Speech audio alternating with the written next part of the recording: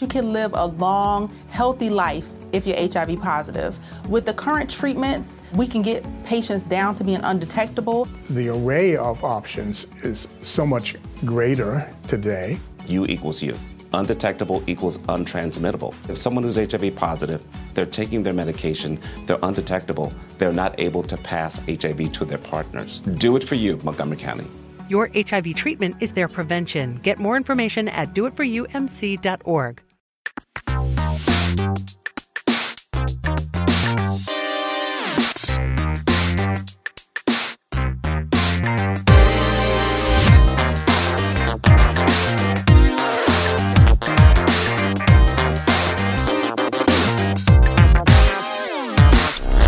E era um caso de uma coisa de verdade, e aí era meio que o estudo sobre como aconteceu de lobos criarem ela, como é meio que a reintegração dela na sociedade humana. Obviamente que chato, né? Eu acho que não acontece direito, ainda mais com os padrões de sociologia e coisas da época e tal. É a Tarzan, né? A Tarzan então, feminina. mas é mais Mowgli, Tarzan, sim, mas é porque era baseado em coisas reais, assim, se eu não me engano. Mas eu lembro de estudar isso em filosofia na 6ª ou na 7ª série, mas eu não lembro mais o contexto, nem o porquê, nem nada. Você tá mexendo no seu microfone e você tá achando que fez merda, não é? Pela sua cara?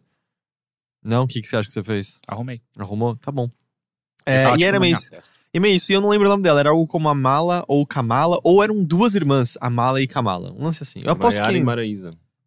Não. Não? Sim.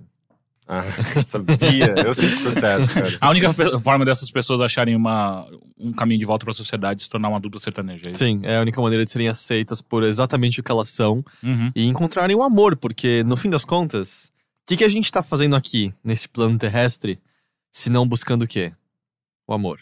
Eu ia falar sucesso do mundo sertanejo, mas pode ser amor. Mas sucesso do mundo sertanejo é amor. E como é que você encontra amor, Teixeira? No podcast Mothership! Caralho, era o que eu ia fazer. Eu ia fazer de forma não irônica. Eu ia fazer ouvindo o Mothership. Saudações a todos, bem-vindos a mais um nosso... Não, errei. Bem-vindos a mais uma edição do nosso podcast de videogames do Overloader. Como eu já falei, o Mothership, eu não tô acostumado a falar essa frase em outra ordem, e aí fica tudo muito estranho na minha cabeça. Mas o que importa é o podcast, tá tudo dando errado agora. Que é o podcast que traz a você o quê? Amor! Não, cara, as horas douradas da sua semana. O que são as horas douradas? Malala. Amor. Você não vai passar de ano, tá cheio. Caralho! Nossa, que difícil essa chamada oral. Sério? É o podcast que traz sensações auriculares tão incríveis quanto a de encontrar no meio da floresta uma criança sendo criada por lobos. Deve ser meio legal, eu não sei. Mas é que eu fico achando que deve ser meio fofinho. Não, cara, é bem mais bestial do que isso, assim. Ok, vamos ficar com isso. Eu sou o Heitor De Paula, eu tô aqui com o Henrique Sampaio. Oi. E com o Caio Teixeira. Ok. Eu não esperava. Isso foi a segunda vez que alguém faz ao meu lado em menos de um mês, não é? Por quê? Qual foi a Ele contou da outra? Não. Contou. Eu não tava aqui. Bom, tá. Ele conta depois, então. Ok. Como é que vocês estão? Eu tô bem. Meio bestial, mas bem. A gente tá gravando num dia diferente, a gente tá gravando numa terça-feira, né? A gente normalmente grava numa quarta, a gente tá hoje no dia 24 gravando isso.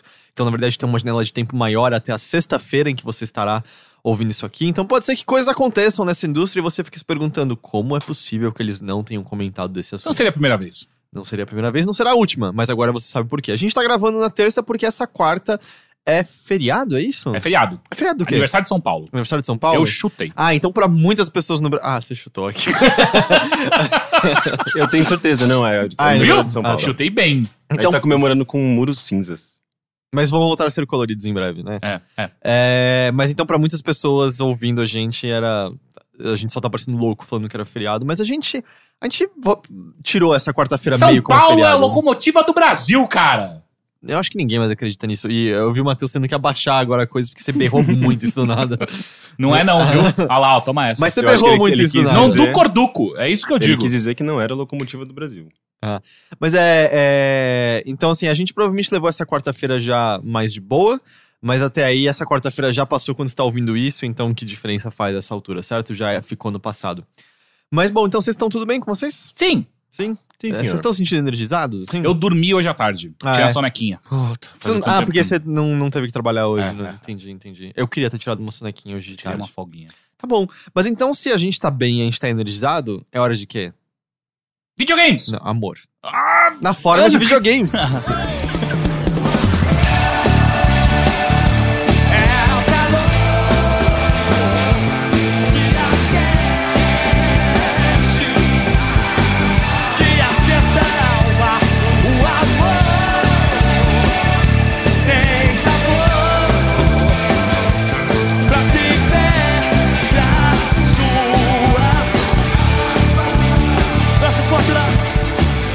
Henrique, Oi. vamos começar direto então com a coisa mais legal recente, a coisa mais importante que aconteceu, que é... Amor! Não, Resident Evil 7, Biohazard. Ah, Cacete, Teixeira. Foi mal. Cacete. Que na verdade, eu posso dizer que amor existe de alguma forma no subentendimento de alguns elementos da história desse jogo. Mas isso a gente deixa pra outra hora. então é Mas meio seriamente, Resident Evil 7 saiu, né? Saiu no dia que a gente tá gravando isso, nessa terça-feira. Nós dois já jogamos, já terminamos. Se você entrar no overloader.com.br, você encontra uma análise escrita pelo Henrique, você encontra um vídeo que a gente fez de gameplay. Que na verdade, assim, a gente tentou mostrar bem pouco, assim, só pra deixar meio claro como são os elementos de jogo dele. Mas é por ser um jogo, eu diria, vamos dizer, compacto, tanto no que você encontra quanto no que você faz, a gente tentou ser breve pra não entregar muito, certo? Do que há ali naquele mundo. O máximo que você vai, acho que, ver é o posicionamento de um inimigo e a solução de um puzzle que nem dá pra chamar de puzzle propriamente dito, né? Mas e aí, Resident Evil 7? É um jogo muito bom, né? Ele precisava dessa revigorada, eu acho que e é o jogo que faz isso perfeitamente, assim. Eu acho que ele tá no momento certo pra existir. Não apenas pelo lado do VR, que ele tem essa coisa da capacidade, que inclusive a gente não testou, né? A gente não tem PlayStation VR, então a gente Mas não... eu acho que ele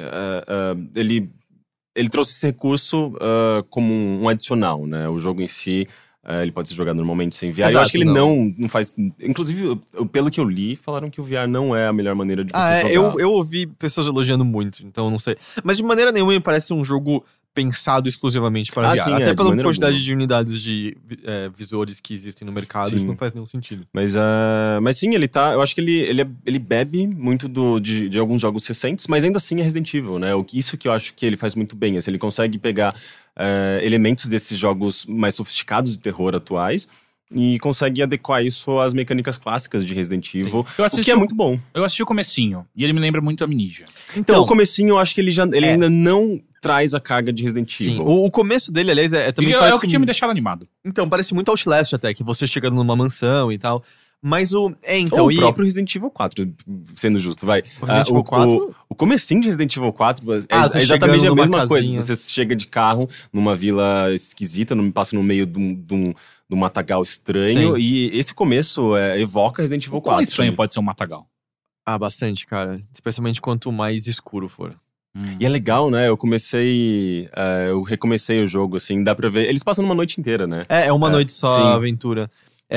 Mas eu concordo com isso que você falou, assim, e eu acho que isso até é um aviso que eu acho que você tem que ter se você tá animado, porque tudo que eles tinham mostrado, e até quando você via a demo e tal, faz você pensar, são eles olhando pra PT, são eles olhando pra Amnesia, são eles olhando pra Outlast. E de fato, eles olharam pra tudo isso. Mas não espere por uma experiência como a de Amnesia, assim, não...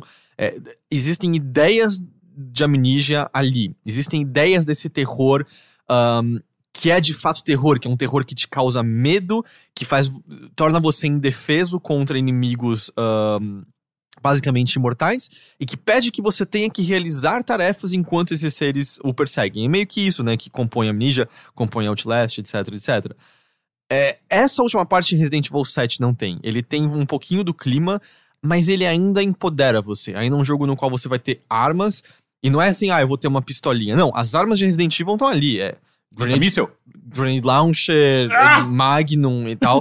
E aí, a Magnum especificamente, eu acho que poucas pessoas é vão um conseguir bônus, pegar. Mas é que fica óbvio desde o começo que você tem que fazer e dá pra pegar fácil, assim. Fácil? Eu não consegui pegar os 3 negócios, mas ela eu peguei.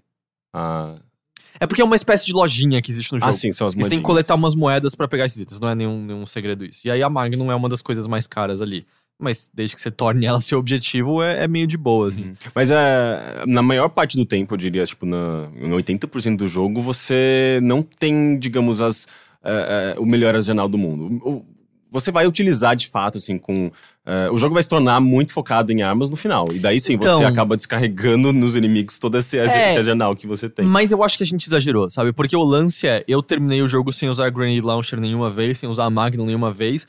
Eu tinha 40 tiros de shotgun e eu acho que 400 de metralhadora guardados, no fim das contas. Sim. Porque eu fiquei o tempo todo... Porque o começo dele faz você economizar muito, muito. Porque o começo é difícil, você tem poucos recursos, tem poucos itens de cura e você fica, tá... A ideia desse jogo, então, é... Survival mesmo. E meio que fazer o survival horror de forma que ele nunca foi, porque mesmo no Resident Evil original se acumula e tal. E não, se você saca rapidamente quais inimigos dá pra você escapar, o que vale a pena matar, o que não vale, você vai acumular um belo arsenal, assim. O lance é que justamente você não precisa usar tudo o tempo todo. Mas, de qualquer jeito, eu sinto que isso já denota. Você vai estar armado e você vai poder se defender.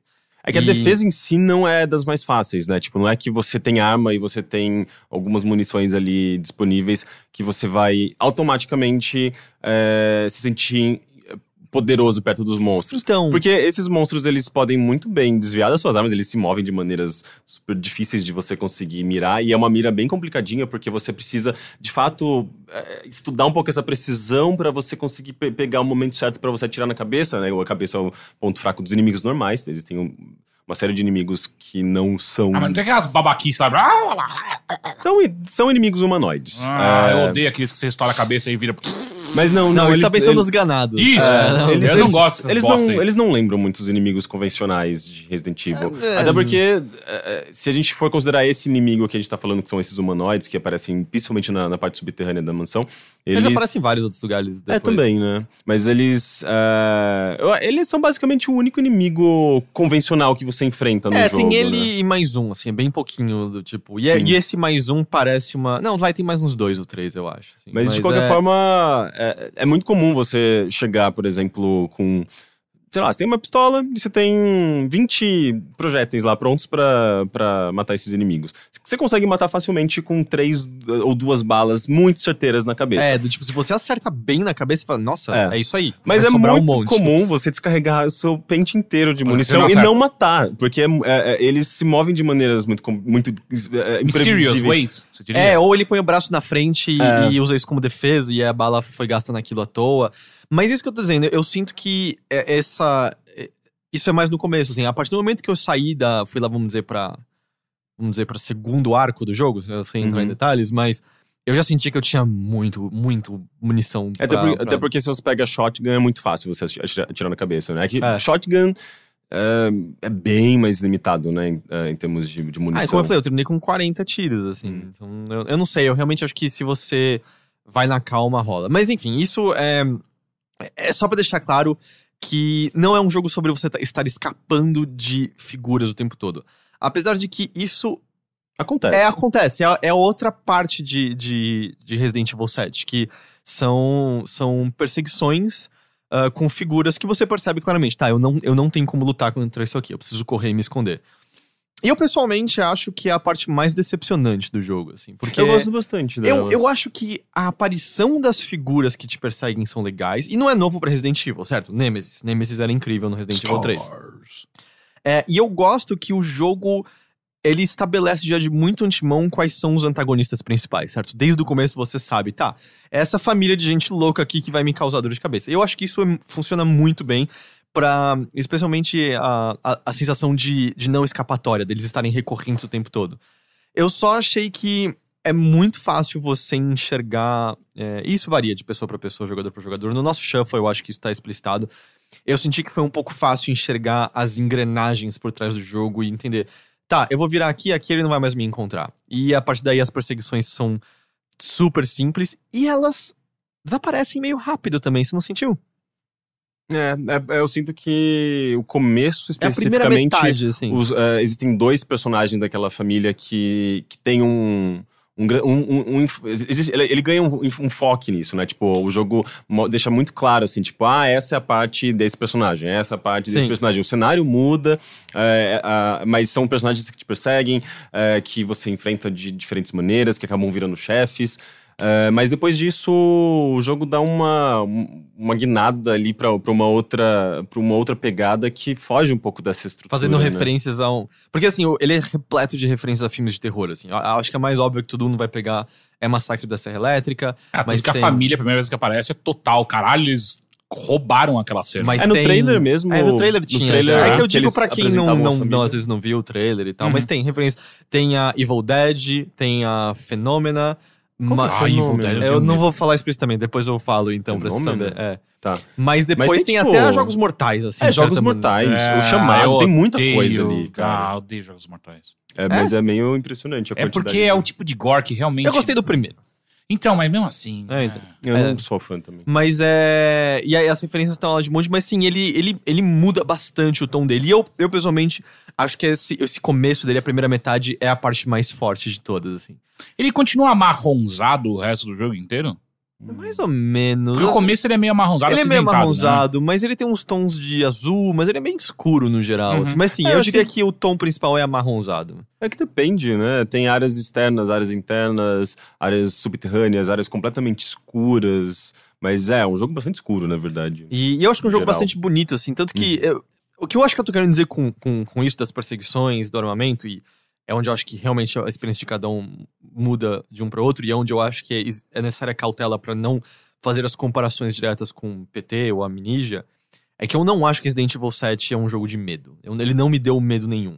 E eu não digo isso aqui com, tipo, eu sou muito corajoso, machão, porque eu sinto medo com certa facilidade, assim. PT me fez, assim, realmente ter que respirar pra dar mais um passo no corredor. A Amnesia, eu não joguei ele inteiro, porque até hoje, a perseguição do Homem Invisível na água, eu terminei meio que tremendo aquele negócio, assim. Então eu não sou imune a medo, assim. E Resident Evil 7 não me provocou medo de nem forma naquela alguma. cena inicial, porque parece que aquela cena é a parte mais... Que é quando você tem o choque de, ok, eu não consigo, eu tenho que fugir. Então, acho que não, porque foi muito rápido perceber... e especialmente porque o começo, ele é meio scriptado demais até, assim. A parte... você concorda com isso, Rick? Toda aquela parte inicial é meio... Tanto que no começo eu tava até achando que você não teria armas de verdade, porque toda hora que você pega uma arma é meio, você vai usar isso aqui agora e isso vai se encerrar em seguida, sabe? E aí você parece que tá tão sendo pego pela mão que você se toca, tipo, vai ter uma saída fácil pra mim aqui. É que ele começa totalmente scriptado, tanto é que teve uma hora que eu falei, eu não vou morrer aqui, eu morri. Eu sei exatamente qual parte você tá falando. E daí eu comecei a perceber que por mais que ele fosse scriptado, ele ainda dá uma liberdade pra você de atuação. Obviamente o resultado é sempre o mesmo, mas você ainda precisa reagir. E isso é levado até pra alguns chefes e tal, mas eu achei legal a maneira que ele fez isso, porque ele acaba ganhando até um tom meio cinematográfico em alguns momentos, embora o jogo seja todo em primeira pessoa e a câmera nunca sai da câmera do personagem, mas ele ganha esse tom de cinematográfico por serem sequências totalmente planejadas. Mas mesmo assim você tem que ter alguma atuação, você tem que sacar o que você tem que fazer e você tem que reagir, e é quase como se fosse um Quick Time Event, só que com o jogador tendo mais liberdade, sabe? Eu gosto, mas ao mesmo tempo não acho que são os melhores momentos do jogo. Tanto que existe alguma coisinha, assim, isso é só sobre essa particularidade do medo, existe alguma coisinha... Pegando o PT, quando eu esqueci o nome da fantasma lá. X. Quando ela te pega por trás, e aí tem o rosto dela horrível na sua cara. Toda a velocidade com que isso tá acontecendo e a maneira como ela aparece são fatores que contribuem para o susto que você leva ali, e depois disso pra aura de medo, porque você fica, cara, ela pode me agarrar por trás. Soa meio... Eu juro que isso é mais assustador no contexto de PT, mas ela pode me agarrar pelas costas a qualquer momento. Existe alguma coisinha de ausência de agilidade disso em Resident Evil 7, em que é muito telegrafado quando algum bicho tá te pegando pelas costas. Parece quase como um cutucão, vira você... o dublê. Eu fui pego, Depois disso até que é legal, porque justamente como o Rick falou, como você nunca sai da primeira pessoa, Existem momentos de um personagem te erguendo e te olhando nos olhos enquanto tá fazendo algo horrível com você. Isso funciona. Mas não existe a tensão de alguma coisa vai me agarrar sem que eu perceba. E eu também vejo vantagem nisso, porque é também um artífice meio barato, certo? O negócio, vou ser pego sem menor noção do que vai acontecer e tá aqui, susto. Então eu também fico meio agradecido que o jogo não faça isso. Mas eu acho que ele tem essa consequência de não ser um jogo muito de medo. Mas eu acho que tudo que ele não tem de medo, ele mais do que compensa com clima, assim. O clima daquela casa... Eu acabei de terminar. Eu quero jogar esse jogo inteiro de novo já. Porque o clima da casa, os detalhes espalhados por ela, vamos dizer, os resquícios que sobraram sobre a vida normal que essa família pode talvez ter tido, ou você imaginar como era a vida deles, tá tudo ali, assim. Porque mesmo que mansões já tenham sido exploradas, afinal, o primeiro Resident Evil é sobre isso, ela nunca pareceu uma mansão que alguém habitava de fato, certo? Ela sempre pareceu um cenário perfeito de um parque de horrores, assim. É meio que a sala está aqui, a sala de jantar gigante em que o mordomo assassinou alguém, sabe? Aí você, aqui está a salinha do fundo com uma planta mutante, aqui está o laboratório subterrâneo com um tubarão gigante, agora aranhas gigantes. Parece que era quase um pupurri de melhores momentos do gênero do terror. Essa mansão não, assim, ela... Óbvio que ela tem vamos dizer, os caminhos secretos e corta-caminhos e ligações bizarras de... Afinal, é um Resident Evil ainda, mas ela parece que foi de fato o lar de alguém em algum momento, assim. Quando você entra nos quartos das pessoas, tanto que ela não é a maior mansão do mundo, e o jogo ainda assim dá uma maneira de espalhar o suficiente a frequência com que você visita novos ambientes pra você sempre ter uma nova surpresa, mas parece que foi habitável um dia, e eu acho que isso faz muita diferença, e cria um clima muito especial pra esse jogo. E eu acho que tudo que ele não tem de medo, ele compensa com isso tranquilamente. Eu posso discordar de você? Não. Porque eu senti medo pra caralho jogando esse jogo. E eu costumo jogar muito jogo de terror, eu gosto muito do gênero. E obviamente, assim, eu acho que existem jogos que geram diferentes graus de medo. E Resident Evil 7, ele é um jogo mais suave, perto de coisas como Amnesia, como Alien Isolation. Como Soma, ou o Silvio. Eu adoro trazer esse jogo. Mas ainda assim eu senti muito medo jogando. E justamente, eu acho que é justamente uma preocupação de quem tá interessado no jogo, mas tem tem medo de sentir medo, né? Tem esse receio de não conseguir jogar por ser intenso demais. Eu acho que ele não chega a ser tão intenso quanto esses jogos, mas eu acho que ainda assim existe esse medo, e é justamente o medo daquilo que você falou um pouco também, tipo, no PT tem aquela personagem que aparece do nada, e você... Elisa, não era isso? Elisa, verdade. Tem situações que acontecem do nada, por mais que o jogo se passe ali num corredor, coisas acontecem e você fica apavorado, né? E acontece de maneiras muito bruscas e você tem um medo, na verdade, do que pode acontecer em seguida, porque você sabe que vai acontecer algo. Então essa expectativa de que tem algo pra acontecer, alguém pode entrar na sala, se você ouvir barulhos na casa. Mas então, é que... por mais que você sabe que não existe um alien andando na de cima e ele tá pronto pra te pegar, essa coisa da ambientação ajuda a você ficar sempre meio tenso, sabe? Tipo, eu não fico relaxado então, jogando. Eu fico relaxado, meio assim. porque é justamente essa expectativa de, algo vai acontecer.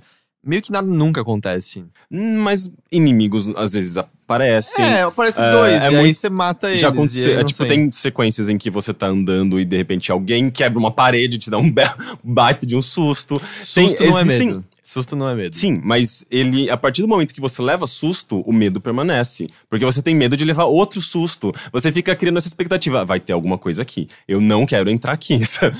Isso vai criando essa tensão, Entendi. sabe? Tanto é que, mesmo locais que eu sabia que tinham monstros me esperando, eu tinha que criar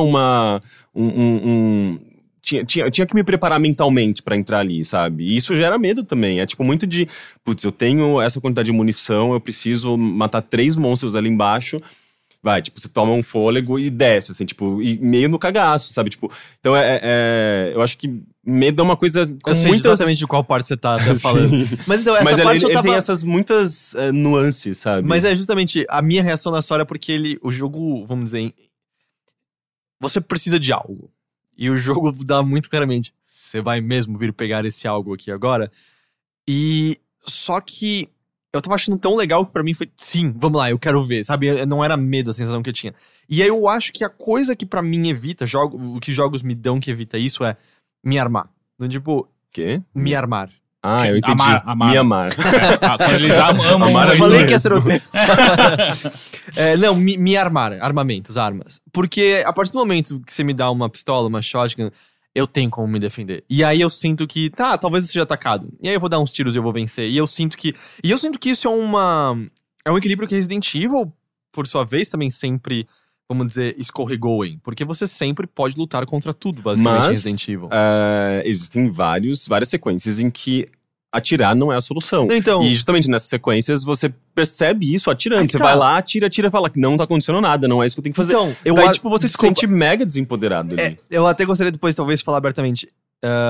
Eu acho que não tem nenhuma parte em que atirar não é o suficiente. Mas Eu acho que não tem tem nenhuma. certeza? Tirando perseguições? Perseguições. Mas aí, como eu falei, você vira 2 corredores e eles perderam você de vista. Eu não sei. Eu mostrei no Shuffle isso. A gente Mas virou- isso é você sendo extremamente frio com o jogo, sabe? Tipo, na hora do Sabe por quê, né? na hora do calor Não do tem jogo, amor aqui. você não... Eu, pelo menos, eu não fico pensando, o caminho dele deve ser isso, ou o sistema vai reagir assim. Eu falo, puta que pariu, apareceu a porra Então, desse homem na minha frente. eu não senti isso. Pra mim era muito, ok, direita, esquerda, fecha a porta. Eu não sou tão calmo assim, eu perco as estribeiras. Ó. Entendi. Esse jogo Eu berrei. perco as estribeiras. Cara, eu berrei muitas vezes sozinho. Esse em é o casa. tipo de coisa que aparece na coach atrás do jogo, né? Eu perco as estribeiras. Mas, de Rick novo, eu Sampaio, não quero Overloader. que com isso eu fique soando que eu tô falando que isso é um negativo do jogo, sabe? Porque eu gostei muito de Resident Evil 7. Pra mim foi só uma característica. Da mesma maneira como, sei lá, Resident Evil original não dá medo, sabe? Mas eu não acho que isso é um problema dele. Ele era tenso, ele era surpreendente. ele Como era... assim? Jim Sandwich não te deu medo? Isso, Jill. Jill. Isso na verdade me deu mais medo que outras coisas. Mas eu não acho que isso é um problema a ele, sabe? Eu não acho que isso é um defeito necessariamente. Mas eu acho que é bom até pra gente mostrar o quão... Que dá pra você como ter as cada duas um, perspectivas. como cada um vai reagir de um jeito. Eu tenho algumas dúvidas. Claro, então diga. A primeira, ele ainda tem aquelas coisas de Resident Evil de pega essa chave, puta que pariu, tem que achar essa Muito, eu acho chave, que é caralho. uma das Tem- coisas mais fortes nesse jogo, inclusive. né? Em termos de chaves que você vai voltar pra lugares passados, ele tem mais menos do que você imagina. E é bem marcado no mapa tudo. Você sabe exatamente, tá, Sim. eu preciso dela aqui. Não tem mais nada marcado, beleza, eu guardo. Assim, é tudo tão interligado que se você... Claro que você pode fazer isso, mas se você olhar o mapa direitinho, você nunca vai estar perdendo espaço nos itens pra estar levando uma chave O lance eu acho que é desnecessária. muito mais como você adquire essa chave, como você faz certas coisas, do que o que você tem que fazer. E é tudo muito claro, assim. Os objetivos desse jogo são extremamente claros. Sim. É bem videogame e é muito bem resolvido nesse sentido. É mais um lance de você... sabe aquele momento, agora sim eu posso abrir esses caminhos, né? Porque você pegou a chave que tava num lugar mó escroto lá.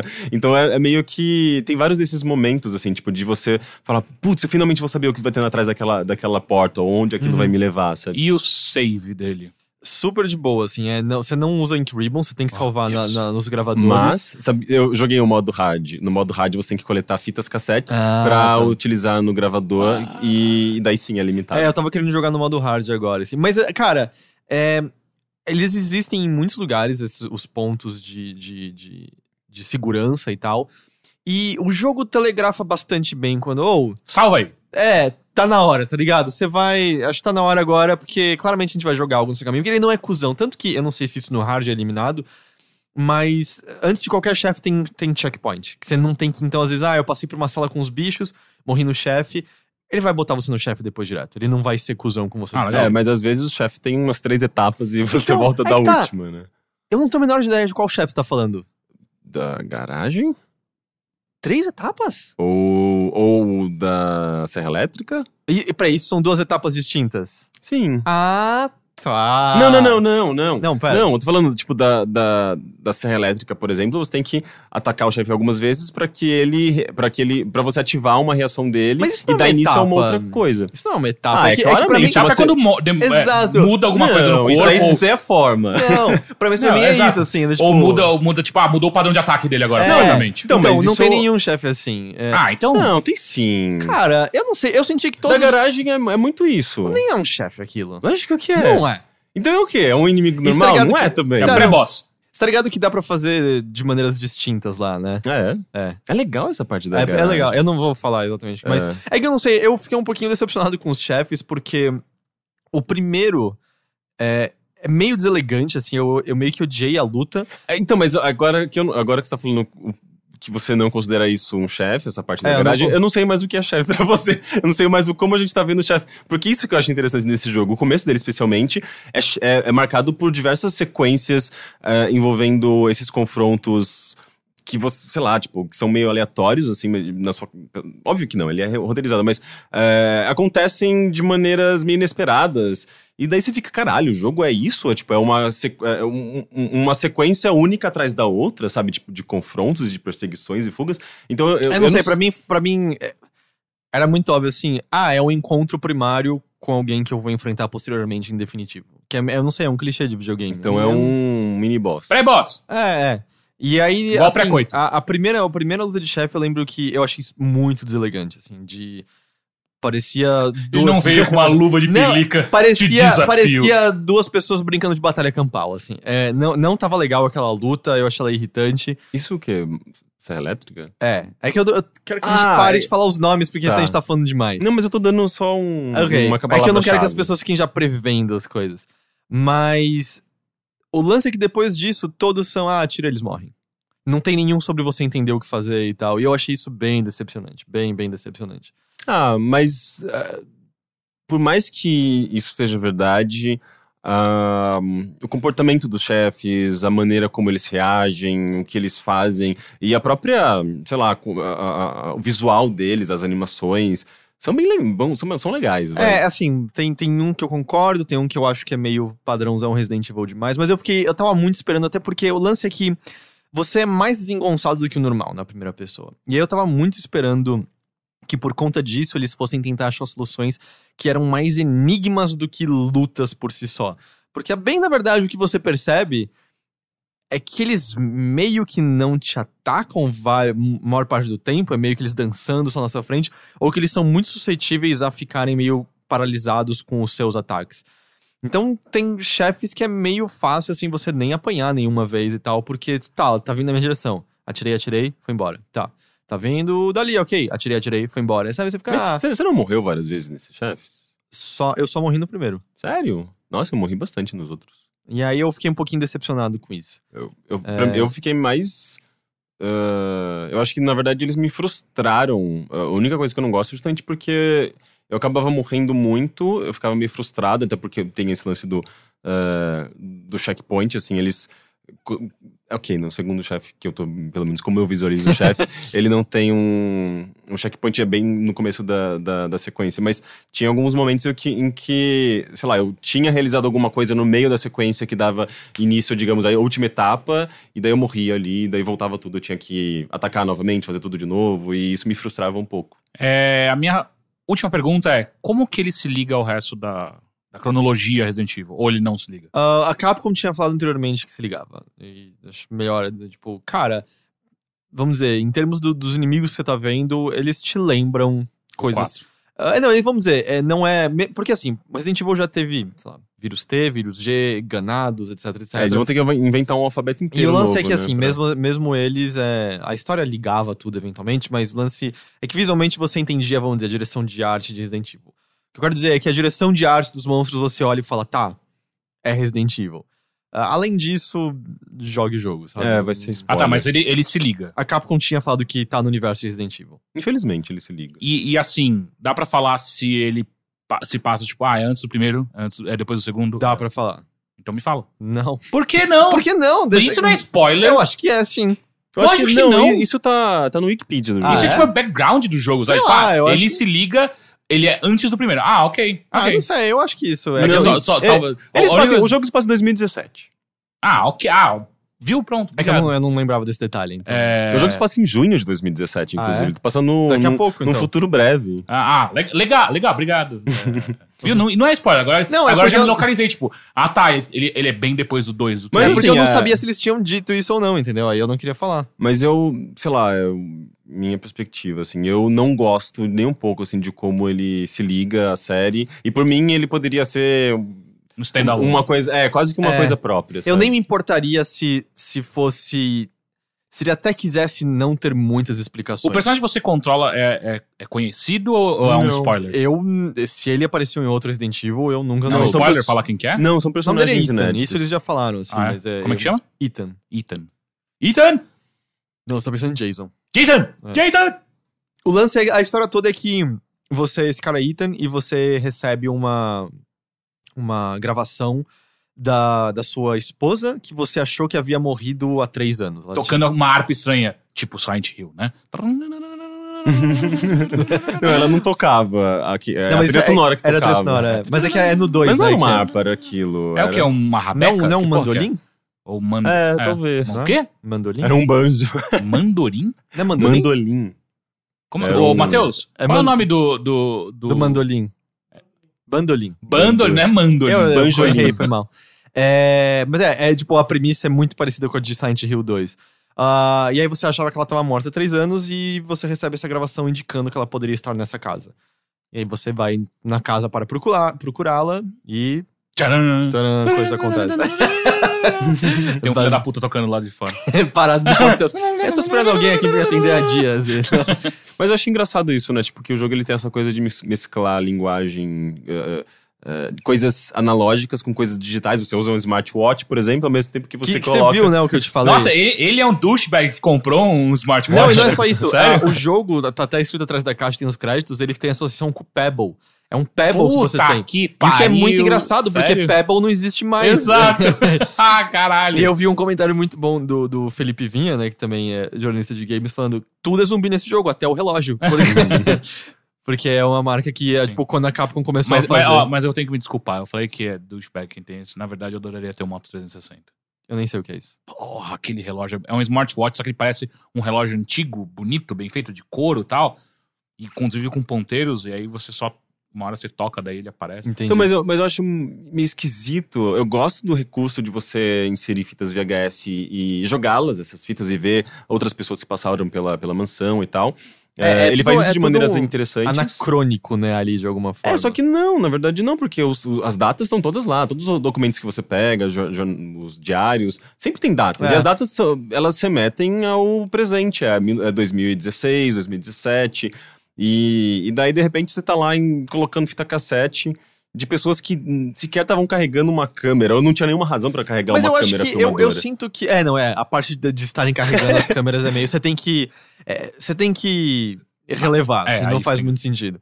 Mas é uma coisa de Resident Evil, certo? Porque o primeiro é de 96, é isso?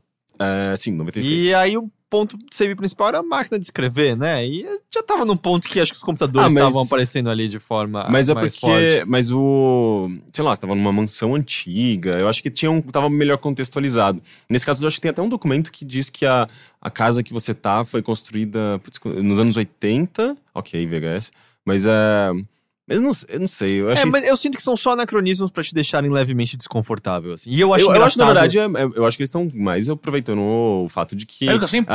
essa linguagem analógica tá bem em voga, né? Eu sempre me pergunto será que em algum momento algum filme ou algum jogo vai mostrar de fato alguém pegando uma fita cassete e o personagem...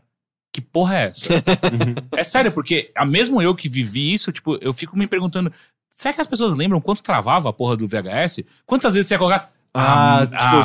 o cabeçote tava sujo, sujou Puta a fita que inteira. pariu. Não, puta, arranhou a fita, tem que trazer de volta, tem que rebobinar. Eu Ninguém queria- rebobina essas porra. E então, quando você coloca essas fitas, todo mundo rebobinou antes de morrer, Eu queria um jogo em que você encontra, assim, meu Deus, talvez sejam as últimas palavras da minha esposa que eu tava procurando. Aí você coloca, aí tem uma puta cena dramática dela falando na câmera, chorando, não, venha procurar por mim. Aí dá as faixas da fita acabando e aí tem um episódio de Dragon Ball gravado na fita, tá ligado?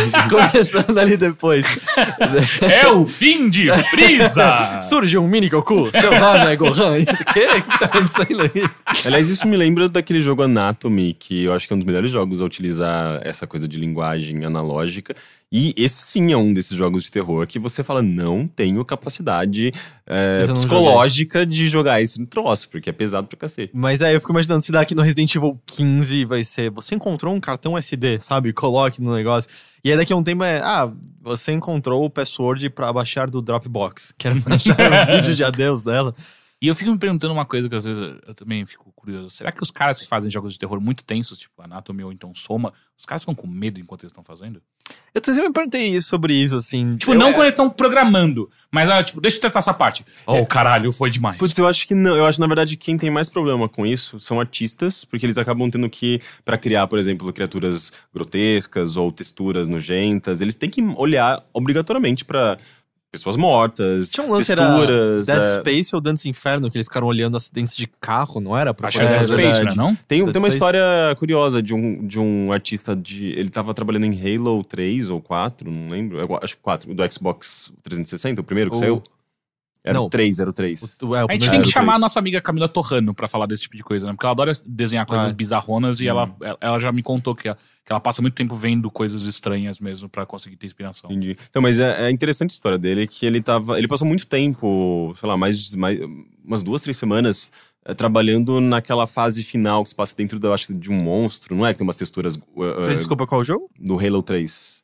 Sim, é o dentro do negócio que é o Swarm lá, não é? Sim, e é uma textura bem orgânica, assim, parece que é um intestino, uma coisa bem nojenta. E ele passou muito tempo olhando pra imagens nojentas. Isso fez com que as pessoas basicamente evitassem passar perto da mesa dele. Então ele meio que perdeu contato com algumas pessoas. As pessoas, elas meio que faziam... sei lá, ficavam com nojo, elas evitavam completamente passar ali perto, sabe? Devia ter impresso várias fotos e colocado pela booth dele, né? Possivelmente. E ele falou que ele se sentia perseguido por aquelas imagens, assim, quando ele voltava pra casa. Eu acho que é um negócio meio pesado, assim. Eu acho que depende também de cada um. É que eu também sempre fico questionando como você sabe, porque assim, depois de um tempo que você ponto tá que vendo... tá bom, né? Você tá vendo tantas vezes, cara, não vai mais dar medo. Você sabe o que vai acontecer em cada canto, você sabe o que o som representa. Como você sabe olhar pra aquilo e falar, é assustador? Ou eu já não tenho mais como julgar isso? Tem muitas coisas que às vezes são muito aleatórias, né? Você cria um código pra ele ser aleatório, né? Sim, mas... E aí eu imagino que esse deve ser tenso, né? Porque tipo, você tem que testar e você sabe, eu criei uma coisa filha da puta agora, sabe? Porque ele vai vir aleatoriamente. Então, tipo, se o desenvolvedor de Slenderman ainda ficava com medo, então... E você tem obrigatoriamente que testar o jogo, né? Mas... por que a gente tava falando antes disso mesmo? Das fitas. E as fitas são uma adição que eu gostei, elas são poucas, né? Mas elas meio que são uma nova forma de documentos que você descobre coisas anteriores no jogo. E o legal é que você as joga, assim, elas funcionam quase como um preâmbulo do que você talvez vá ver, mas às vezes por um ângulo diferente, às vezes por uma perspectiva nova. E você bota a fita e você joga. Você joga as fitas. Um dos vídeos até que eles tinham liberado... E aí você vai ficar jogando com aquele filtro, né, de zoado. Mas elas duram pouco, elas duram, sei lá, 5, 10 minutos cada uma, você diria, Rick? Sim. Mas elas funcionam muito bem e a maneira como você tem que usar a informação nelas pra fazer outras coisas é muito inteligente e muito legal. Existem coisas bastante legais dessa maneira como a Capcom pensou de você usar esses documentos, né? Tem uma específica que é muito interessante. Inclusive, eu acho que os DLCs são 2 fitas, né? Cada um dos DLCs vai ter extra. 2 fitas extras. Okay, são 2 fitas e uma modalidade extra. A primeira modalidade é uma Ethan Hawke. Ethan alguma coisa die, assim. E não é, na minha cabeça Ethan must die, mas não é Devil May Cry. Mas pelos que eles falaram, é uma dificuldade ainda mais difícil. Nossa. E aí no segundo DLC é uma modalidade de piada, que é o aniversário de 55 anos do Jack. E aí você tem que dar comida o máximo possível pro pai no tempo limite e tal. Bizarro. Mas cada uma delas vem com 2 fitas específicas que... Existem coisas na história que... Sei lá, eu não encontrei 3 documentos no jogo. Mas existem coisas na história que, vamos dizer, ficaram meio abertos e parecia que propositadamente, assim. Às vezes nomes citados que você fica, a gente vai saber mais sobre isso aqui. Aliás, tem uns códigos no jogo que apareceram pra mim que eu nunca utilizei. Tem um código escrito na casa, do lado de fora, perto do trailer, que eu lembrei eu pensei em tirar foto na hora, mas acabei esquecendo. E daí eu avancei no jogo, ele nunca me pediu, mas é tipo um código de 4 números. E sei lá o que é aquilo. Tem itens adicionais que você pode pegar. Por exemplo, no próprio trailer você pega um negócio que você pode ou não utilizar mais pra frente. Tal. Trailer? Mas ele super quis fugir, né? Não vou falar isso. Exato, eu não quero. Eu quero que as pessoas vejam por conta própria, porque é um jogo muito legal. Mas tá no trailer. Não no trailer que passou na TV. Caralho, Henrique, você tava falando do trailer, ele só continuou falando do Eu trailer. acabei de falar. Mas é porque eu acho que é um jogo que, como eu falei, ele é muito compacto, assim. Cada sala que você chega, você quer abrir todas as gavetas, abrir os armários, pegar os itens, tentar combiná-los. Ele também tem uma versatilidade bastante em como você, vamos dizer, que adaptar o seu personagem. Que ele pega isso do Resident Evil 3 um pouco, em que tem ervinhas. Mas dessa vez fica claro como você usa as ervinhas, né? Porque sempre teve a piada de... Fumando. Ok. Obrigado. E dessa vez o que acontece é que você pega fluidos químicos que você pode misturar de maneira básica ou com pólvora ou com as ervas. E aí com a erva vira um item de cura e com a pólvora vira mais balas. E tem uma série de outras variedades de coisas que você pode misturar pra fazer balas diferentes. Mas isso é muito legal, porque tem uma hora que você olha e fala, tá... Eu acho que eu tenho bala sobrando, eu não tenho mais item de cura, então esses fluidos químicos vão se tornar itens de cura. A única coisa, de novo, eu fiquei na cautela tão grande, você pega fluido químico mais forte, que cria ou balas mais poderosas ou itens de cura mais forte. Eu não usei nenhum no jogo inteiro também. Do quê? O fluido químico forte. Ué, mas você não fez negócio incendiário lá? Eu não usei o Grenade Launcher nenhuma vez, eu guardei tudo. Ah, eu usei bastante. Eu devia ter usado, porque a arma parece mó divertida, e eu fiquei guardando achando que eu vou precisar uma hora. Tá na caixa ainda. Mas é clássico, eu também. De survival Todos os horror, Resident Evil, eu Ou sempre chegava no final, tipo... Ok, eu sou um one-man army agora, sabe? Ou quantos RPGs que eu não vou usar esse item de cura melhor, e aí você chega na última luta e fala, eu tenho tudo aqui. Então. Acho que foi um Final Fantasy VII, que eu quase não usei Phoenix Down. Mas Porque eu segurava, tipo, não. Ele morreu um só, mas tudo bem, eu consigo salvar essa porra ainda só com esses dois personagens. E aí chega no final, tinha, sei lá, 300.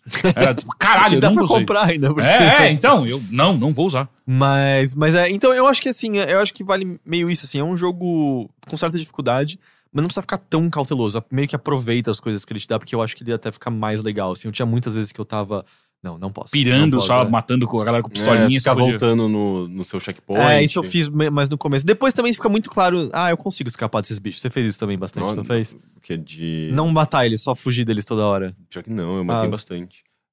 Você ganha pontos, essas você coisas? Você não ganha nada, diferente de Resident Evil 4, que eles...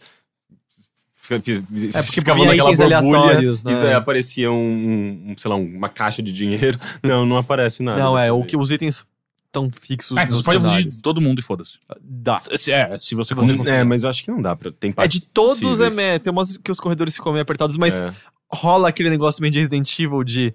Eu tô vendo uma frechinha entre esse bicho, aí você fica correndo na frente, mas não tem espaço pro jogo registrar. Clipa pra fora. Só que o bicho tá entrando na animação de te bater e quando ele entra na animação, abre o espaço pra você escapar. Só que ele falou. Parkour. Basicamente isso. Acontece, assim, faz parte sei lá, de qualquer jogo desse tipo, eu acho e tal.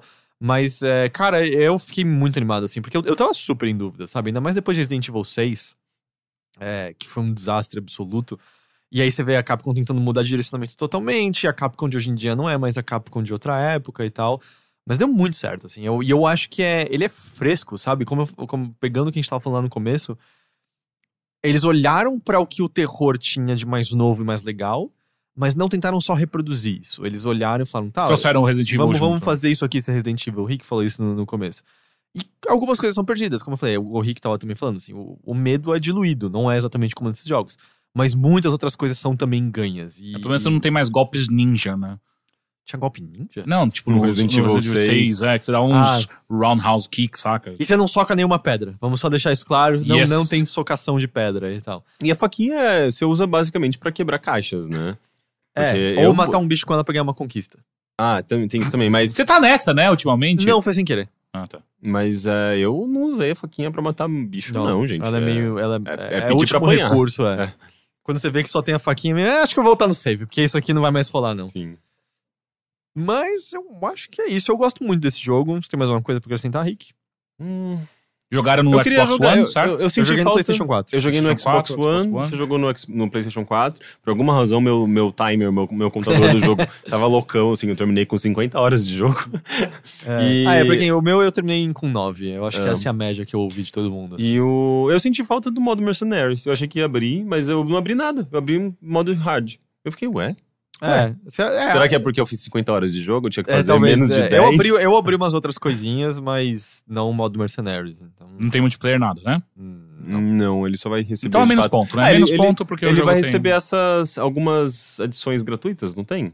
Pelo menos no meu jogo, quando eu terminei, apareceu uma imagem do personagem. Uma imagem de um personagem. Aham. E apareceu, disponível em outubro. Outubro não. No outono. E daí eu fiquei, por que me dá agora?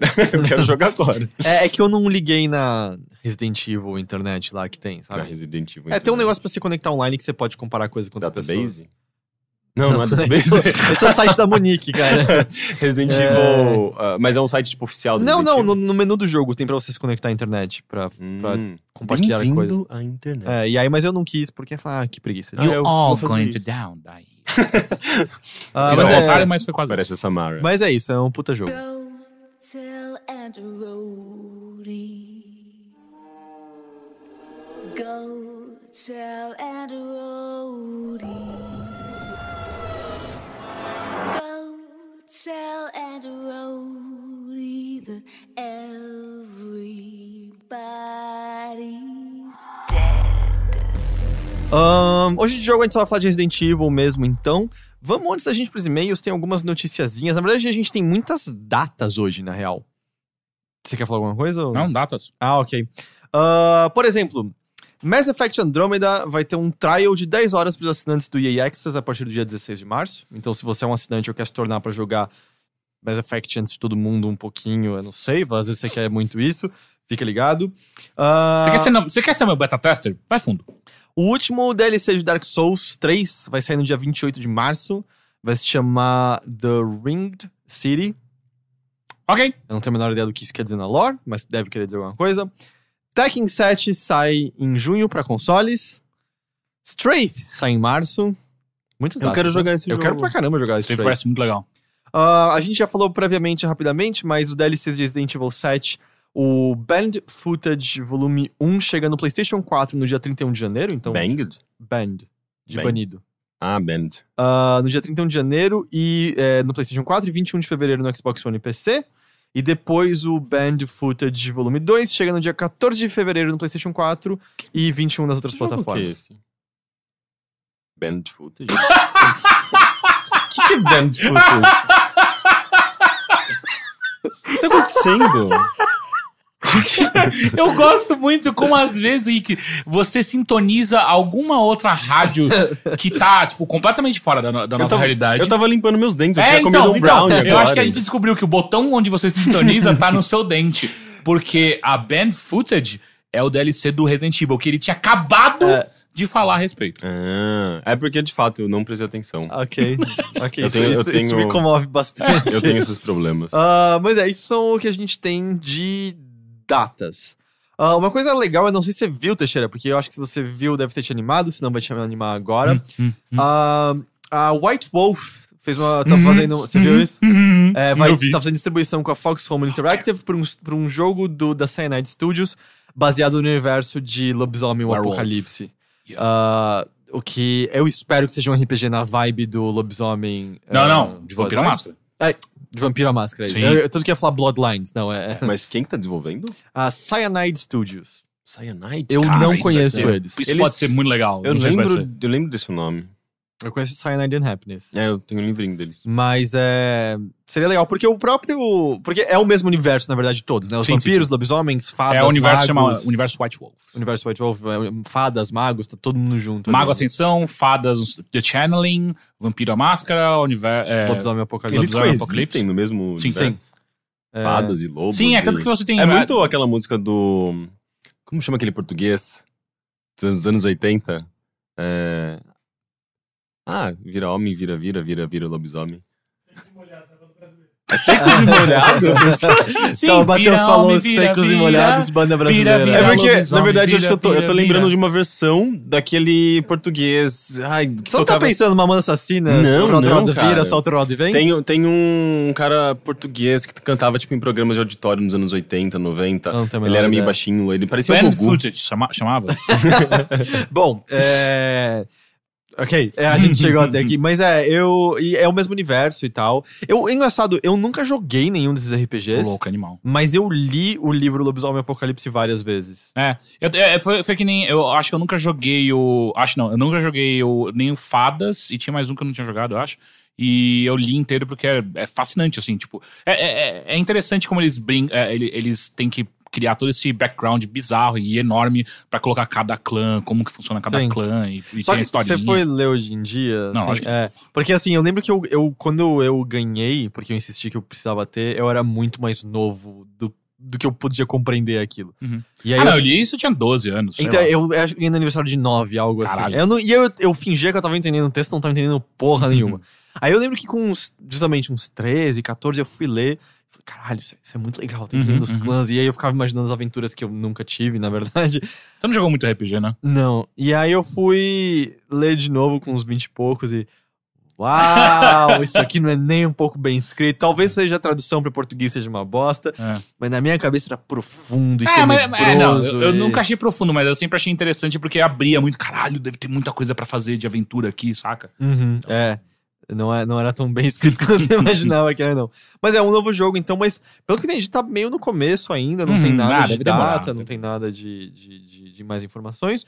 Aí finalmente saiu um novo jogo de Pokémon pra celulares hoje, vocês viram? Pokémon Hoje? Dual? É, Pokémon Dual. Saiu já pra iOS e Android. Não vi. Parece legal. É, de novo, free to play, com algumas microtransações. E ele é meio sobre você ter cartas de Pokémon, juntar 6 Pokémon, e aí você os utiliza pra meio que ganhar estrategicamente numa espécie de tabuleirinho, levando uns Pokémon que estão em cima de basezinhas que parecem de amiibos, mais ou menos. Pareceu legal. Eu tô a fim de depois dar uma baixada e dar... Saiu no Japão no fim do ano passado. Tá, eu acho que eu tinha visto a versão japonesa desse jogo. Agora tá disponível aqui e tal. Isso que é meio de notícia, assim, né? Não tem... Como eu falei, a gente tá num momento que estão mais as pessoas dando as datas, né? Porque a gente tá engatando agora, mas, pô, o ano já começou bem, né? Com coisas como Resident Evil 7 e tal. E a galera parece que tá falando muito bem de Yakuza 0, né? Que a gente não teve acesso e tal. Não sei se eu vou, na verdade, atrás. Mas tudo que eu tô vendo parece incrível sobre aquele jogo. Parece que ele expandiu muito, né, o universo de Yakuza e melhorou muitos mecânicos que já existiam ali e tal. Eu nunca joguei nenhum Yakuza. Eu joguei um pouquinho era do PlayStation 3, eu acho. Eu não lembro o nome agora. Ele começou no PlayStation 2 ou no PlayStation 3? Acho que foi no 2. No 2? Tem uns 10 anos já. Entendi. Mais, Então, vamos pros e-mails.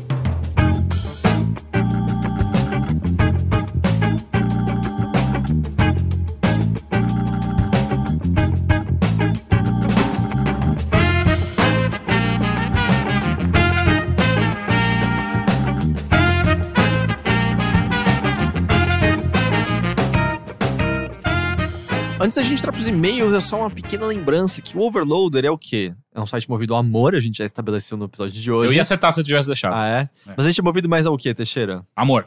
Não, amor eu já falei. Qual é outra coisa? Amor. Videogame. Tá bom. Dinheiro.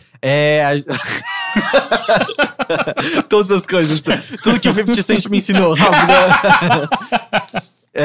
A gente é um site também movido a uma comunidade incrível e a também uma campanha de crowdfunding que você pode encontrar no apoia.se/overloader.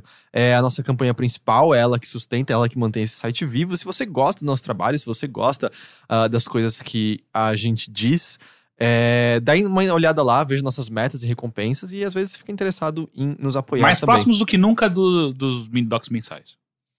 É? Sempre um pouco mais? Sim, mais próximos do que nunca. Ok. Então vamos então para os e-mails que você pode enviar para nós através do endereço... eu ia falar Heitor. A minha cabeça não tá 100% hoje, definitivamente. Que você pode enviar através do endereço mothership@overloader.com.br, que nem fez o Rodolfo Almeida, que diz: Olá, amigos do Overloader. Olá. Tem uma questão que gostaria que vocês discutissem no podcast. Ou melhor, duas. Vocês acham que o lançamento do Switch pode reabrir uma margem de interesse no mercado da América Latina e faça com que a Nintendo volte para o Brasil? Não. Eu vou, antes de ler a segunda, acho que a gente responde essa. Eu não tô vendo muita possibilidade, até porque teve uma reação inicial de que eles falariam o preço da América Latina naquele evento. Não foi o UOL que pegou Sim. a nota de que eles falaram que tá muito cedo ainda pra pensar? E logo depois o representante falou, não dá pra falar aqui agora. Se fosse pra ter, já teria, eu acho. Ainda mais com o lançamento tão próximo. Então, não acho que... E eu acho que a Nintendo já ficou tempo suficiente aqui pra que apenas a venda de lançamento de um console novo faça ela ter vontade de voltar pra cá. Porque são muitas coisas, né? Ela já teve experiência no mercado brasileiro. Eu acho que foi uma experiência ruim da parte dela, não só do comércio em si, mas eu acho que não é um videogame vendendo... E eu acho que nem tem como vender bem, porque vai ser caro pra caralho. Então não acho que é um videogame vendendo que vai fazer lá, tipo, ok, vamos voltar pra lá. Mas É você não acha curioso- também... Ah, perdão, pode falar. Curioso que nos Estados Unidos, se o Donald Trump aprovar taxação para produtos importados, bem provável que o Switch carregue esse encargo. Ah, mas mais, ele né? não é fabricado lá? Não, Não, é no não. Japão. Ah, E- tudo Não, não fabricado. não é na China? Talvez. Eu acho que é tudo na China. Sério que eles não têm fábrica nos Estados Unidos? Cara, são acho que- pouquíssimos lugares que tem fábricas fazendo videogames fora, tanto que o Brasil é uma exceção. por Exato, conta então, disso. mas só que o Brasil tem aqui pra atender toda a América Latina, certo? Depois passou-se a ser isso, mas não, Não, sim, era mas assim. aqui a gente ainda tem pelo menos fábricas no Ocidente. De Sony e Microsoft. Como assim? a Não, Nintendo mas, por sempre exemplo, o os consoles da PlayStation eu acho que é na Nintendo- China também. Eu não acho que nos Estados Unidos. Não que tem eu- nos Estados Unidos? Eu acho que não. A gente só tem 2 fábricas, uma no Brasil e outra na China? Era algo assim. Eu acho que são 3 fábricas, Eu cara. posso dar uma pesquisada, peraí. Vai falando, Rick. Não, mas, enfim, talvez ela comece a ter problemas. Assim como ela tinha problema de importação e taxação e coisas que ela mesma dizia que eram empecilhos pra ela se manter no Brasil, ela vai ter nos Estados Unidos e obviamente vai conseguir se manter lá, porque Ah, não, mas também é um é- público muito maior, né? Um nível de Mas, comércio. mas não sei se isso também facilite para que ela volte pro Brasil, sabe? Tipo, já que ela vai lidar inevitavelmente com isso, pelo que Ah, não, mas aqui parece. a gente ainda tá falando de um nível de burocracia e taxação que o Brasil... Cara, é muito difícil até o Trump conseguir colocar um nível de taxação quanto o nosso. É muito difícil. Mesmo porque a Nintendo não tem como ignorar o mercado norte-americano e ela pode ignorar o mercado latino. Mas Então- você viu que pra indústria automobilística... No Brasil é incrível. Não, a importação de carros da Alemanha possivelmente encareceriam em 30% por conta de Mas taxas. na Alemanha. Não, nos Estados Unidos. Ah, tá. Mas, de novo, os Estados Unidos, ainda mais em mercado automobilístico, eles têm um mercado muito protecionista, né? Tanto que tem todos os All-American Cars e por aí vai. Então, eles... A população, de uma maneira geral, até vai ficar tipo, ok, tudo bem, a gente ainda tem Cadillac e Mustang aqui. Agora, por mais que Hyundai e Honda tenham comido boa parte do mercado, porque eles são bem mais baratos, né? Mas eu não vejo isso como um grande problema. Só dizendo, eu tô vendo Digo, aqui uma... Caio, o economista. Eu tava vendo aqui uma lista de 2013 que umas pessoas fizeram umas pesquisas e as únicas opções onde podia ter sido manufaturado um PlayStation 4 era ou China ou Japão. Tanto que a gente sabe que a fábrica aqui do Brasil produz PlayStation 3, mas não PlayStation 4. E eu Sim. acho que realmente não tem nos Caralho. Estados Unidos produção. Que louco. Eu Sim. poderia jurar que tinha lá. Até porque... Lá o Canadá, sei lá, sabe? Na Alguma coisa China, pra a gente atender o sabe mercado. que era Foxconn. É. Foxconn, né? E a Aqui, Foxconn aqui também. tinha vários problemas de maus tratos mesmo. Não sei se esse tipo de coisa passaria nos Estados Unidos, por exemplo. Sim, sabe? China, logo maus tratos, geralmente. Né?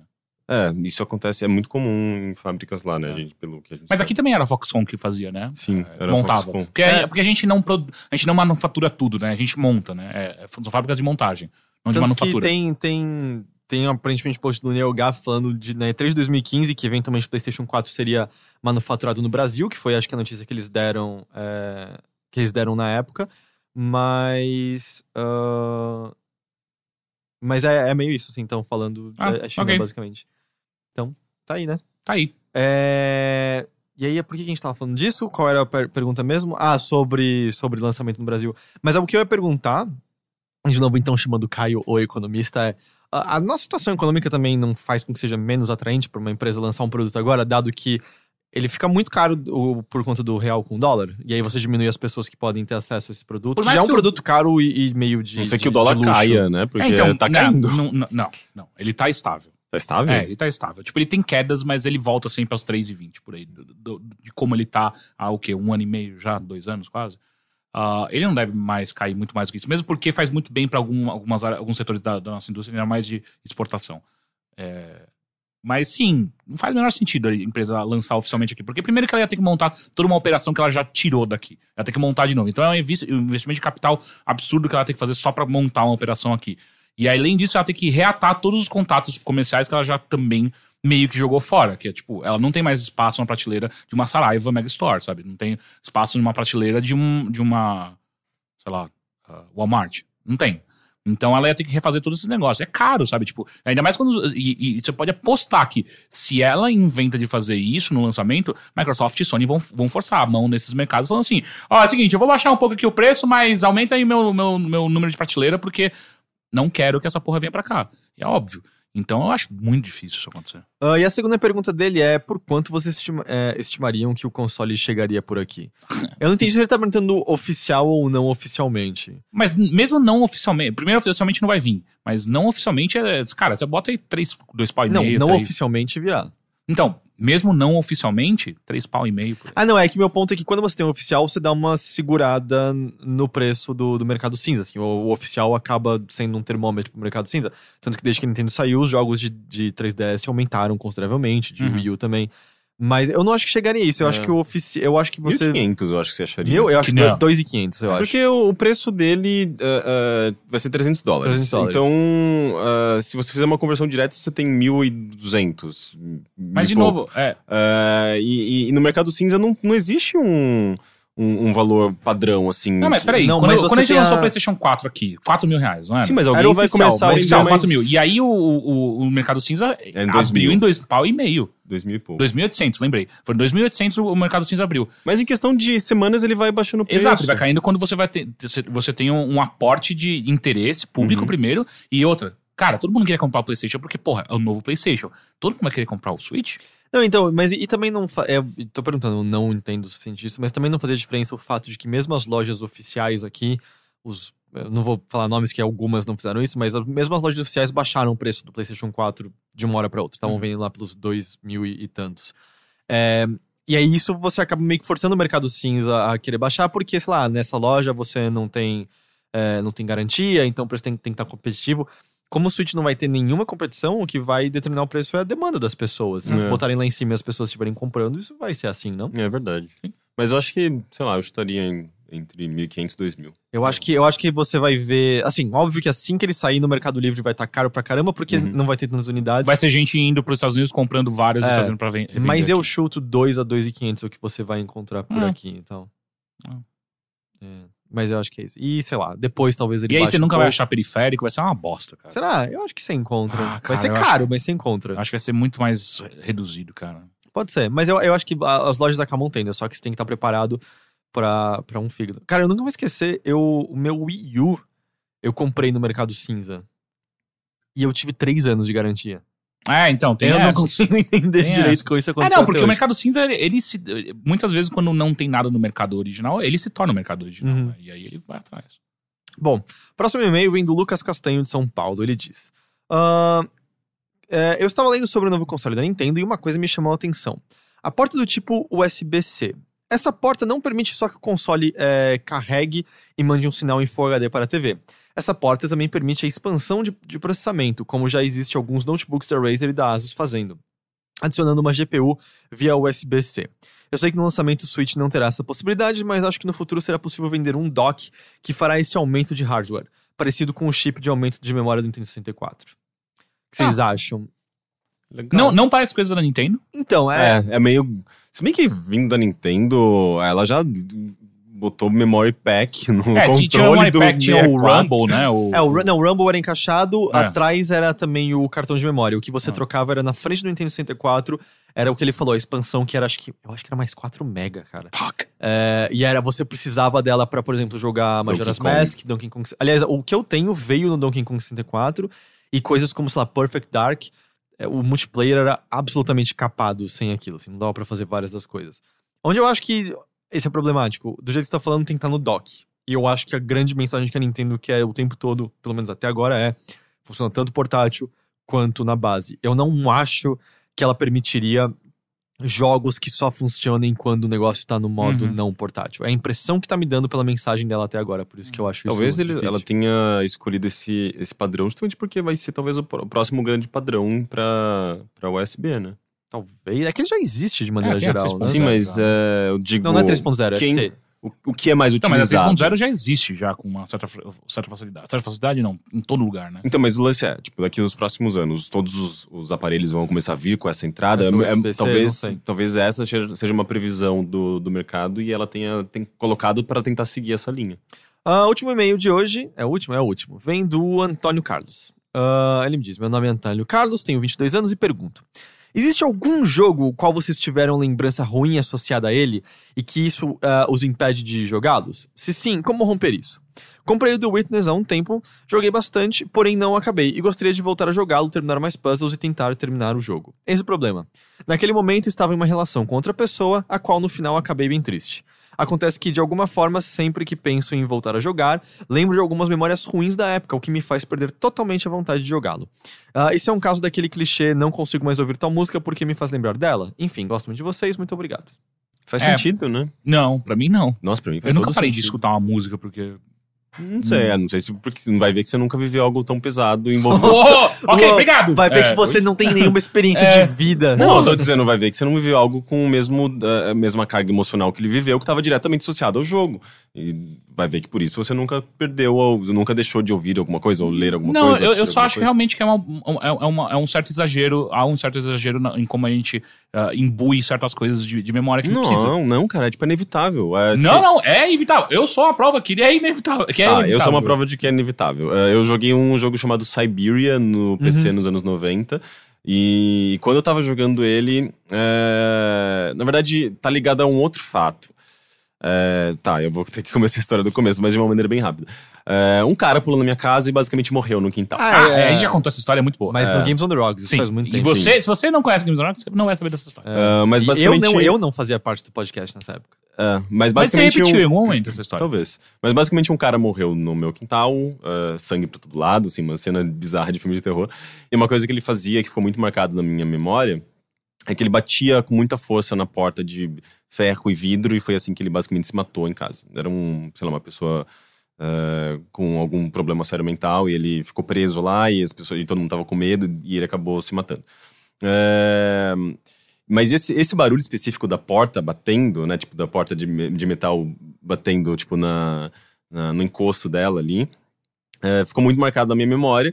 E num dia, sei lá, tipo, meses depois disso ter acontecido, eu tava jogando sozinho Siberia em casa, no PC.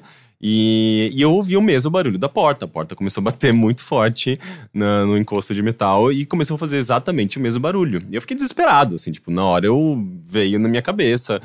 Eu imaginei que era alguém na mesma situação, batendo na porta, tentando arrombar a porta, tentando invadir a casa. E eu saí de casa, eu tava sozinho em casa naquele momento. Eu fiquei fora de casa umas 2 horas até meus pais chegarem, porque eu não tinha mais coragem de entrar. Depois eu fui perceber, isso começou a acontecer com mais frequência, e eu sempre ficava muito desesperado. Era o meu cachorro tentando sair. Era o meu cachorro que ficava Mas aí preso. o Siberia ficou associado à parte inicial Sim, de eu medo. nunca mais consegui jogar aquele jogo, porque... A gente tem que jogar junto pra você superar isso medo. Eu acho que a sequência em que eu estava jogando ficou associado, eu não sei se a música, o visual do jogo, mas ele ficou muito associado ao medo que eu tive naquele momento. E sempre quando eu tentava retomar do ponto que eu tava jogando, eu falava, putz, eu não quero jogar esse jogo, sabe? Vinha alguma angústia, via alguma sensação ruim, e eu não conseguia, não queria mais jogar aquele jogo, sabe? Tipo, eu poderia evitá-lo, simplesmente. Sei lá, curiosamente, eu não tenho essa associação tão forte com coisas ruins, assim. Eu tenho jogos, especialmente os antigos, que na verdade me trazem lembranças boas, assim, de eu estar jogando pequeno com meu pai, tentando terminar algo com ele, ou eu jogando madrugada dentro com um dos meus irmãos e coisas do tipo. Ou, eu não sei se vocês têm isso, existem jogos que trechos específicos me fazem lembrar de coisas específicas que eu tava fazendo, por exemplo... um capítulo de um livro que eu tinha acabado de ler, uma página de um gibi da Turma da Mônica, uma coisa que minha prima tinha me dito naquele dia. Vocês têm isso? Não. E quando eu digo partes específicas, eu quero dizer assim, essa plataforma do Super Mario me ativa essa memória, sabe? Quando eu piso nela, eu lembro daquilo exatamente. Não. Nunca chegaram a ter isso? Tá. Mas esse é o máximo de associação que eu tenho. Eu nunca cheguei a ter negativo agora. Eu discordo no caso do Teixeira. Eu não acho que é um exagero. Eu acho que acontece, sim, porque o jogo podia estar te marcando muito naquela época. E esse relacionamento tava, e uma coisa fica interligada a outra. Às vezes eu acho que isso acontece agora. Se tem uma solução óbvia, eu acho que a única solução possível é você forçar a jogar até isso não importar mais, ou entender que talvez por enquanto vai importar e esperar e eventualmente retornar a isso. Até porque o jogo é uma experiência muito intensa, ele evoca emoções e sensações, e principalmente se você joga aquele jogo com uma outra pessoa, o jogo ele foi determinante até na construção do seu relacionamento naquele momento, sabe? Tipo, principalmente se é um jogo cooperativo. E jogos cooperativos... não, mas aí eu acho que é outra coisa. Liberam, sabe, a ocitocina, que é justamente um hormônio que tá muito relacionado ao amor, à cooperação, o elo, união entre duas pessoas. Então, é muito fácil você acabar relacionando o seu envolvimento sentimental, emocional com uma pessoa, com aquele que também você acabou compartilhando dentro do jogo, sabe? Enquanto você estava jogando. Mas eu acho que é completamente diferente. São coisas que você faz junto, aí você vai relacionar. É óbvio, é uma relação clara e lógica você fazer. Tipo, coisas que você faz junto com outras pessoas, você vai relacionar elas, não? É óbvio. Tipo, é qualquer coisa, não só jogo, mas, sei lá. Que você compartilhou. Você vai muito no parque com uma pessoa. Você vai lembrar, quando você for naquele parque, você vai lembrar aquela pessoa. Agora, o que eu não consigo sacar é tipo... essa música sempre me fez pensar nela. E agora, tipo, puta, terminei, não consigo mais... Não, mas é que às vezes a música marcou um ponto específico, você tá triste com o término, e a música lembra de quando o término não existia e você não tava triste. Eu não consigo entender isso, não parece tão... Então, pra mim nunca foi isso. Eu sempre consegui separar tranquilamente essas coisas. Tipo, eu gosto dessa música, sempre foi boa. Mas eu acho que é isso, assim, ou você dá mais tempo ou você dá uma forçada. Eu acho que às vezes forçar um pouco vale a pena, assim. Senta e joga e quem sabe passa a compartilhar com outra pessoa, não sei. Também substituir, né? Mas sempre funciona. Joga fora essa pessoa, bota outro no lugar. Não é questão disso, mas é que, sabe, acaba sendo meio que suprindo o buraco que foi deixado por outra pessoa ali. Substitui ela por você, cara. Porque, sabe o que falta? Amor. Videogame. A gente volta pra ele. E é com muito amor que a gente se despede hoje de mais um episódio do Mothership. A gente se vê então de novo na semana que vem. Mas lembrando mais uma vez, tem texto do Rick do Resident Evil 7 no ar, tem vídeo do Resident Evil 7 no ar. A gente vai ter mais umas coisinhas no ar em breve. Tem um jogo brasileiro bem legal que a gente gravou um shuffle, né? O Wizard's Tower, Warlock's Tower é bem legal. A gente tem um retroscópio de comandos que tá no ar. Nunca terminei esse jogo. Que foi uma sugestão do Marcelo Duarte Crescêncio, que é um dos nossos apoiadores do Apoia-se. E ele fez a sugestão desse jogo para retroscópio no nosso conselho editorial. Tá no ar também. E a gente vai ter mais algumas outras coisinhas no ar em breve também. Então é isso, gente. A gente se vê de novo na semana que vem. Tchau, Teixeira. Tchau, Rick. Tchau. E até a próxima.